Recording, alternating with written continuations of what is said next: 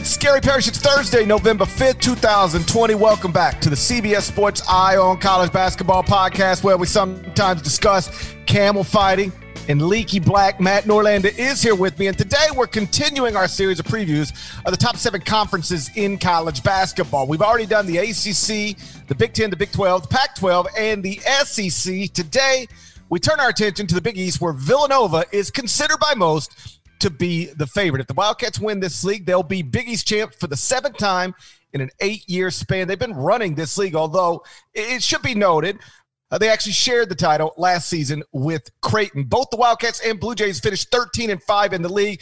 They should be each other's biggest challenger this season as well. How good can Villanova be without Saddiq Bey? How good can Creighton be without Marcus Zagorowski? We're going to get into it momentarily. But first, check this out. The all-new Hyundai 2024 Santa Fe is equipped with everything you need to break free from the dull work week and embark on an adventurous weekend with your family. The Hyundai Santa Fe's features like available H-Track all-wheel drive, standard third-row seating, available dual wireless charging pads. You've got the H-Track all-wheel drive so you can take on those dirt trails and kick up some mud. Or the third-row seating gets your whole family in to experience the thrill together. The dual wireless charging pads make sure that no one gets stuck in the great outdoors with a dead cell phone. Think about those adventurous activities you can do, like me, taking a ski trip up with the family, maybe going on a camping expedition, anything and everything. Learn more about the all-new Hyundai Santa Fe at HyundaiUSA.com. Call 562-314-4603 for complete details. Are you looking for a new basketball shoe? If so, this is Gary Parrish here to tell you that the New Balance 2-Way V4 features the groundbreaking use of fuel cell technology with fresh foam, creating the ultimate combination of rebound and cushioning. Every step feels explosive and dynamic, and the upper construction features a lightweight textile that's supportive and breathable. So whether you're hitting the clutch shot or locking down the opposition, the 2-Way V4 gives you the tools to play at a high level. Learn more and purchase the 2-Way at newbalance.com.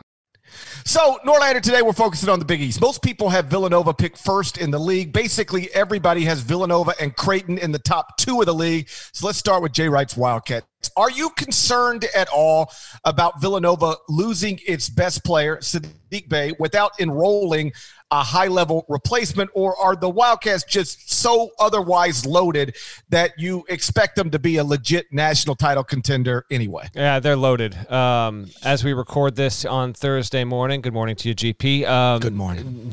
Nova. So a couple things. One, the KenPom ranking projections are now out, as is my 1 to 357. So to my surprise, Nova is number 4 at KenPom. Baylor is 1, Zaga is 2, Duke is 3. We'll get to that another time. Nova is 4. My 1 to 357 finished publishing on Thursday. You can go ahead and check that out. I'll even have a link in the podcast description if you want to push through on that. I have Villanova 1, as has been previously mentioned on this podcast there.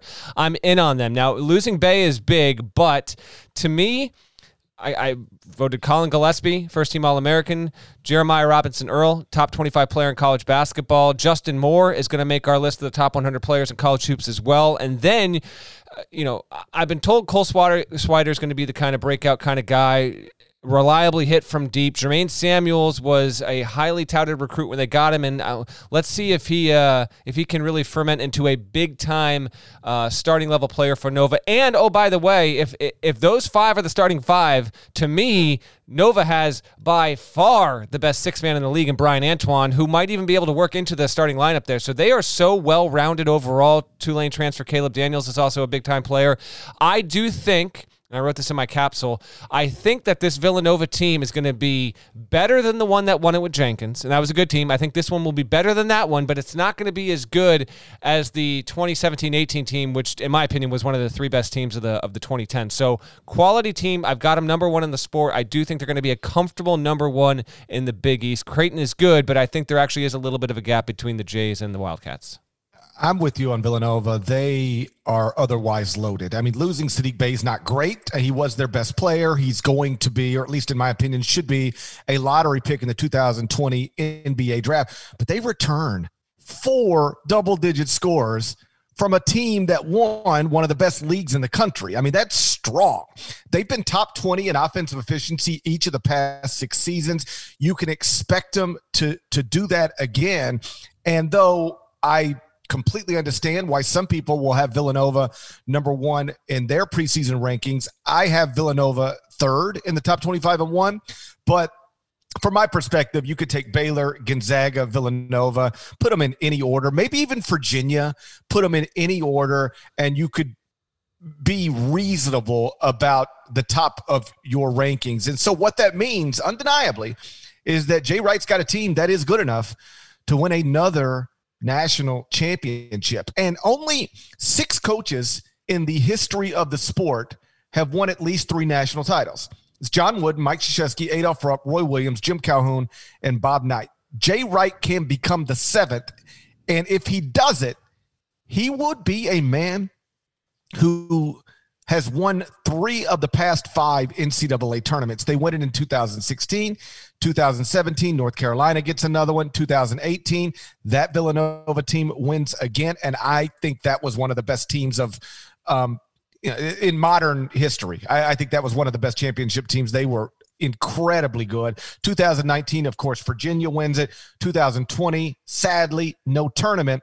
So Villanova has won 2 of the past 4 NCAA tournaments, has a reasonable chance to make it 3 of the past 5.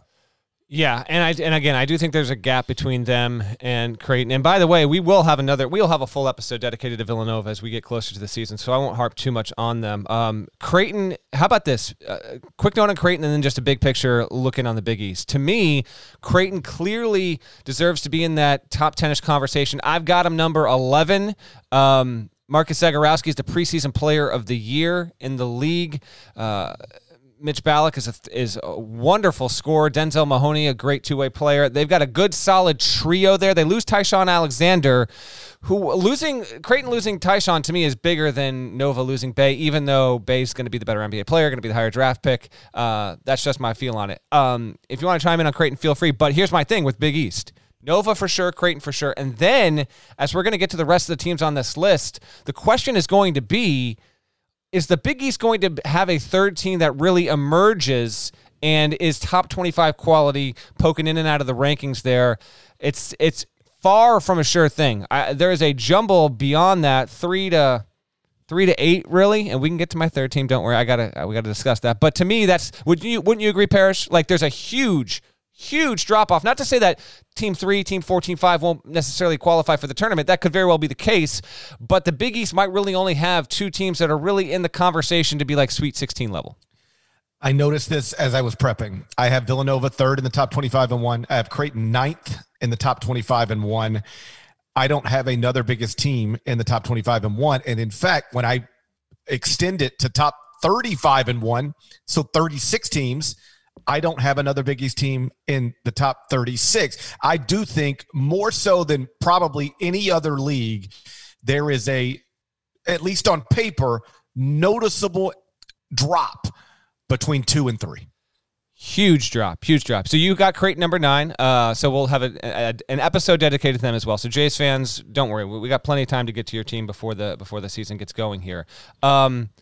Just on Creighton, you mentioned they lose Tyshawn Alexander. Yeah. They do return 5 of their top 6 scorers from a team that was the number 1 seed in the Big East tournament. They went 24-7 last season, finished 12th at KenPom. Zagorowski is back. They add Antoine Jones, a former 4-star guard who spent 1 season at Memphis with Penny Hardaway. Then Penny enrolled the number 1 recruiting class in America, and Antoine Jones was like, all right, it's time to bounce. But he is eligible this season at Creighton. So there is a lot to be excited about there. It could, end up being the best team that Greg McDermott has ever coached. Yeah, and to be clear, Marcus Zagorowski was our preseason player of the year in the Big East, and Jay Wright was our preseason coach of the year. The freshman of the year we'll get to in a second when we mention his team. At CBS, collectively, we have Seton Hall 3, UConn 4, Providence 5. You mentioned you don't have anyone in your what would be a top 36. I'm with you. I do contradict myself here because when we were asked to do the Big East prediction, I got wonky. I threw a wild card in there. I have on the site for our Big East predictions, I put Butler 3rd. On my 1 to 357, I actually have Seton Hall as the 3rd team listed. I have them at 41st. Then I have UConn 43, and I have Butler 44. Now, I put Butler high because I think defensively it's going to be a top 3 team in the league, and just this element. All right, clue you in a couple things here. So the Big East has released its December schedule, and you've got a lot of games between December 11 and December 22 or 23. Some teams are playing as many as 5 games, and these aren't geographically sensible games. I mean, you have teams kind of ping-ponging all over the place, getting on planes and whatever, and I've heard from a few coaches, heads, and assistants that they understand why the Big East is going to do this, try and get ahead of it to get all these league games in. But there's a lot of pessimism about how the league's powers that be went about scheduling in December, getting that many games in a tight window, and basically accepting the inevitability that all those games are not going to get played. Now, the reason you put them all there is because of that. So anyway, I bring that up only to say that I think the Big East, because that jumble between 3 and 8 is, to me, kind of give and take, combined with the weirdness that's going to be that conference season.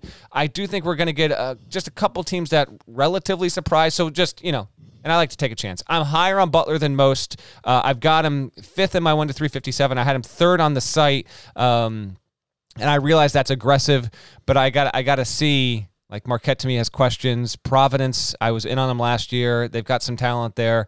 What do you see as you look around the rest of the league? Which teams are you in on? Of course, UConn is now back in the league, and I do think that UConn's going to be one of those just getting into the NCAA tournament type teams. I think there'll be a bubble team that just gets in. James Bouknight's a stud. But when you look around the league, GP, kind of give you the floor and take it where you may. What do you see? Well, just on Butler, you had him 3rd on our Big East predictions. I had him 8th. Nobody else had him higher than 6th except for you. And I did, you mentioned the KenPom preseason ratings published, I believe, on election night. So, by the way, just so Pomeroy, like just ridiculous. Yeah, 12:05 a.m. Eastern on election night, he drops his rankings. Yeah. KenPom preseason ratings on election night. Major League Baseball doing Gold Glove awards on election night. Like, I didn't even Paris. That didn't even hit my radar. Is that if you're baseball, what the hell are you doing? Like, what? What are you doing? They actually announced and Mookie Betts is a Gold Glove winner. I'm like, what are you doing? Like, we're all trying to figure out who's winning Texas or whatever. Terrible. I don't know. It seems like somebody in Major League Baseball would just raise their hand and be like, hey, guys, just thinking out loud here, but November 3rd is the night of the election. Maybe we don't hand out some awards that we want to get attention on the night of the presidential election. But I guess nobody raised their hand and said that. So Butler, 56th at KenPom, which would put them 6th in the league heading into this season. They lose 3 of the top 4 scorers from a team that finished 22-9 and 25th at KenPom.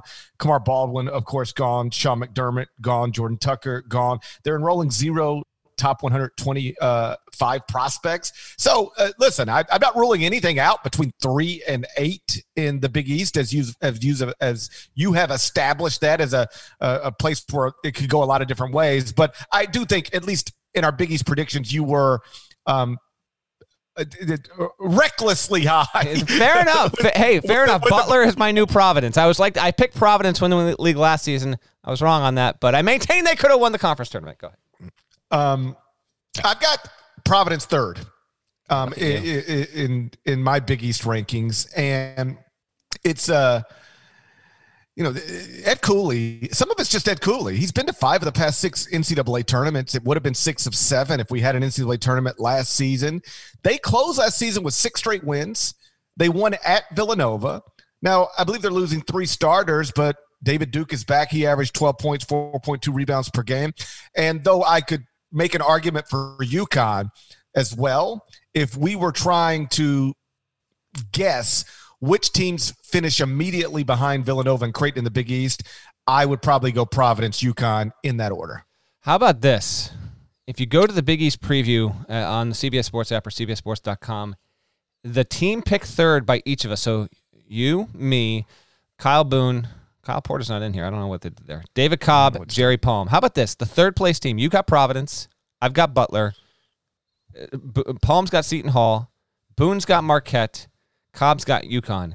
I don't think there's ever been a league preview we've ever done, where the team that's high as 3rd is a different selection by every single person on the panel. That just goes to show you how much uncertainty is in this league. And then obviously, if that's going to be the case at 3, when you go down at 4 and 5 and 6 and 7, there's not a lot of uniformity. Weirdly, everyone except me has Xavier as 7. I do have Providence as 7. So Providence fans loved me last year. Not as much keen on me right now, and I completely get it. Don't get me wrong there. But up and down this, man. Providence, Cooley is doing at that school what's never been done before. I mean, he got him to 4 straight NCAA tournaments, 5 straight NCAA tournaments that had never been done. Obviously on his way to being the best coach in that program's history there. They do have good potential, but I just think that this is going to be a complete jumble from his highest 3 and as low as 8, because to me, St. John's is a solid 9. Maybe Golden Gate, Mike, don't leave him out. And then Georgetown is, I was actually shocked. Palm has DePaul last. I think Georgetown is so easily the last team in this conference. I don't think it's particularly that close. Real quick on Marquette, they have Dawson Garcia, who was the highest rated recruit to come into the league, and he was our preseason freshman of the year. That probably makes sense, though. I don't know. It's interesting in that the Big East doesn't have like a top 30, top 40 recruit in the league. Not that, maybe that'll change next year, the year after, but this is not going to be a league with freshman stars. Like, I really don't know how important of a player Dawson Garcia is going to be for Marquette, and I want to see how Marquette can bounce back after losing Marcus Howard. They're going to have DJ Carton, good player. I've got Marquette 47, by the way, in my 1-357. And I do think Theo John is an important big down low, but when we do these previews, I try and usually pin the team to me in each league that's the biggest moving target, the most mysterious. I don't have a great feel on Marquette. Seton Hall would be a close second, by the way. They were 3rd on our list. We haven't talked about him yet. But, I mean, losing Miles Powell, just like Marquette lost Marcus Howard, the 2 guys I couldn't remember like 4 podcasts ago, that's big, and Romaro Gill's gone. I'm going to give them the benefit of the doubt, Parrish. They've got Sandru Mamukelashvili, who's returning, and I think that he's a very important big man. But Seton Hall and Marquette, to me, are the 2 teams I think will be good. They're just hard to pin down and actually try and figure out where they fit in the grand scheme of college basketball and then within the league. You've got, just so people are clear, you've got the Hall 5, Marquette 6 behind Providence at 3, and then UConn 4. You bring up Dawson Garcia. When we are doing these conference previews for the website, we got these awards and, freshman of the year. What I always do is I go through the recruiting rankings and I just start scrolling until I see somebody from the league that we're talking about. And then I, pit them against the other people in that range. And then I type a name and I email it in. And like you're looking for SEC, you hit that pretty quickly. You're looking for Big 10, you hit that pretty quickly. You're looking for Big 12, you hit that pretty quickly. For the Big East, it's like, all right, I'm scrolling. I'm nobody in the top 10, nobody in the top 20, nobody in the top 30. You eventually get to Dawson Garcia, top 40 prospect, but you're exactly right. This league this year did not enroll, the 5-star guys that basically every other power conference enrolls. Yeah, and that will be intriguing to see what happens there. I will say this. I talked with Dan Hurley. This is back in like July. He expects freshman Andre Jackson to grow into a pretty good one. I'm pretty sure I actually put Andre Jackson as my freshman of the year pick there because he might wind up being an important piece on a UConn team that if they're in the NCAA tournament picture, and it's because of Book Night. UConn's got RJ Cole, who was an absolute stud scorer at Howard now. He was a redshirt last year. See how he can come in. He would be the one also to watch to me in terms of freshmen that could pop. Andre Jackson at UConn. And if UConn get a cook healthy by midseason, he'll be another important factor there. Just on that note, since I kind of unintentionally swerved into it, the fact that UConn is back, let's just hit on this quick. Like UConn being back in the Big East, that's a good thing for that's happened in 2020. Like it's 11 teams, round robin, 20-game schedule, geographic fit, basketball first league. UConn's it should be relevant in the league, top 5 team in the conference. We both think that's going to be the case there, and they have like good fun talent. James Bouknight. Talk about a deep sleeper. I'm talking deep sleeper for like second team All-American. He could be that guy. If UConn really can come out and be even better than you, I think they would be. And by that, I mean like top 25 team. Bouknight could be that kind of player that guides him there. So I'm very excited to see just them back in the league and the competition that comes with it. Like, it'd be one thing if they kind of rejoined and it was like, all right, well, they're kind of getting their feet under them. It's Hurley's first year. Maybe they can finish 8th. That should not be the case. They should be in the mix and should be good enough to, like, keep games against Villanova and Creighton competitive deep into the second half. And that's a good thing for, obviously, Connecticut, but even better for the Big East. Right. Circling back to Georgetown, Patrick Ewing now entering his 4th season. 49-46 overall, 19-35 in the Big East. Finished 8th, 6th, and 8th in the league in his first 3 years. No NCAA tournament appearances. Obviously, this season not supposed to go well. Everybody has them picked either last or next to last in the Big East. This is one, and we touched on this before over the years. Like, I really wanted Patrick Ewing to work at Georgetown, and I'm not screaming on November 5th, 2020 that there's no chance that it's going to, but it's obviously not going well. If you're a Georgetown fan, maybe looking for a reason to be encouraged, we mentioned Seton Hall earlier. Kevin Willard missed the NCAA tournament in each of his first 5 seasons. He then made it 4 straight, would have made it last season if we had an NCAA tournament. He's a great example, one of the best examples of where patience from that school actually paid off. He's now stabilized that program, consistently has it operating at a high level. And for any listeners who are diehard Georgetown fans, just know that I hope the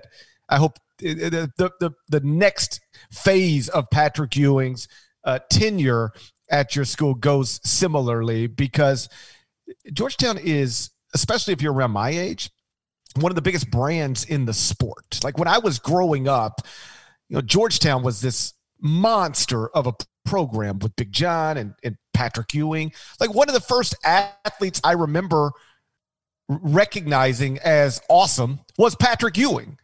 And now he's coaching Georgetown, which is just kind of cool, in the same way that Penny Hardaway coaching Memphis is kind of cool. And I would like to see it work, even if it, has been a bit bumpy. I would too, but this is, yeah. I mean, and it's, by the way, just a hell of a year for Patrick Ewing. He actually had COVID and needed to briefly be hospitalized. Obviously lost John Thompson, his mentor. Georgetown just had a complete roster. Like, it has been a really, really rough year for Patrick Ewing. Thankfully, he has his health and that is going the right way. But from an on-court perspective here, I've got them. I mean, they just, to me, I'll tell you right now, Georgetown on my list is, they're in the way down in the hundreds. I've got Georgetown 122. I got them one spot below Wake Forest in the 1-357, one of the lowest ranked power teams, power conference teams. So there's not a ton to be inspired with there. DePaul, by the way, I think this is a true hot seat situation for Dave Lato. There's a new AD there, Dwayne Peavy, and I'm not saying this will definitely happen, but there's just, general discussion of, like, Dwayne Peavy came from Kentucky. Kenny Payne left to take a job with the Knicks. If DePaul is bad and they make a change, like Kenny Payne to DePaul, already just general curiosity if that will happen there. So if you're a DePaul fan that's waiting for something, I think that's the one job in the league where you want to keep an eye on it. Yeah, I don't know. Bottom 3 seem to be consensus. St. John's, DePaul, Georgetown in some sort of order. And I think I mentioned before St. John's then Georgetown, because I was still of a mind that it's a 10-team league. But I would put St. John's ahead of DePaul. Yeah, top 2, everybody agrees on in some order. Bottom 3, everybody agrees on in some order. We get a little wild. I guess it's third through 8th in the Big East standings. As for DePaul, it's interesting, as I was going back and looking at hot seat list from the past. Dave Lato entered the 2018-19 season on the hot seat. It wasn't that hot then. I don't know what to tell you. Okay, how about this? Finished last in the league. Like, that is a combination that usually gets you got. Like, oh, you're entered on the hot seat. You finished last in the league. All right, it's time to go. Comes back 2019-20. So it's like, okay, he was on the hot seat, finished last. He's got to be on the hot seat again. He's on everybody's hot seat list entering last season. Finishes last in the league again. All right, well, that's got to be it. Obviously, pandemic, whatever. He's back. So he's on the hot seat list. He enters the season on the hot seat list, fairly or unfairly. It is what it is, for the third time. And I just put it this way: I can't imagine with a new athletic director that if they finished last again, or even next to last, I I don't know how DePaul rationalizes bringing him back, even if it is true that the last time DePaul was good at men's basketball, it was with Dave Leto responsible for it. Yeah, that's the one key situation to track there. Just as a refresher for everyone keeping track at home, at CBS, our collective, we have Seton Hall 3, UConn 4, Providence 5, Marquette 6, Butler 7, Xavier 8, St. John's 9, DePaul 10, Georgetown 11. Real quick, we have not talked about Xavier. I think that's a team that definitely has a ceiling. I don't see Travis Steele's team being a top 6 team in the league. I don't think they've got enough there. Now, Paul Scruggs is a really fun player. In fact, we just finished compiling our list of the top 101 players. I had Paul Scruggs about 4 or 5 more players on my list to nominate. He just didn't quite break through. He is one of those guys that I think might make us look a little bit silly if he winds up just being an absolute volume dude and keeping Xavier relevant in the league there. They've also got Adam Kunkel from Belmont. So they'll be fine, but I think they've just got a narrower range. The ceiling is lower, the floor is decent, but I don't think anyone, real quick, let me check this real quick. I don't think anyone even, they're high. The highest they are picked is 7 in the league. So a little bit of a floor there. And then it's not out of the realm of possibility. We are talking Golden Gate Mike here, that maybe St. John's can leap them. Keep an eye on that. St. John's did lose some dudes, including LJ Figueroa over to Oregon. So we'll see in year 2 how the Johnnies respond, because that was a job when he took it. Plenty of skepticism. He was the wrong guy for St. John's. We'll see if he can prove people wrong. But year 2 is always interesting for those kind of hires. Let's see what the adjustment is. Shouts to Devin Downey. Shouts to Chester, South Carolina. Shouts to Terry, MF and Teagle legend. Shouts to Larnell. Thank you guys once again for listening to the Eye on College Basketball Podcast in the dumbest, right in the middle, dumbest pandemic I've ever personally experienced. If you have already subscribed, thank you. If you haven't, please go subscribe anywhere you subscribe to podcasts, including Apple Podcasts. I'd appreciate it. I know Norlander would too. So knock that out, and we will talk to you again real soon. And by real soon, I mean on Friday, when we will complete our series of previews of the top 7 conferences in college basketball with a breakdown of the American Athletic Conference. That's coming on Friday morning. Until then, take care.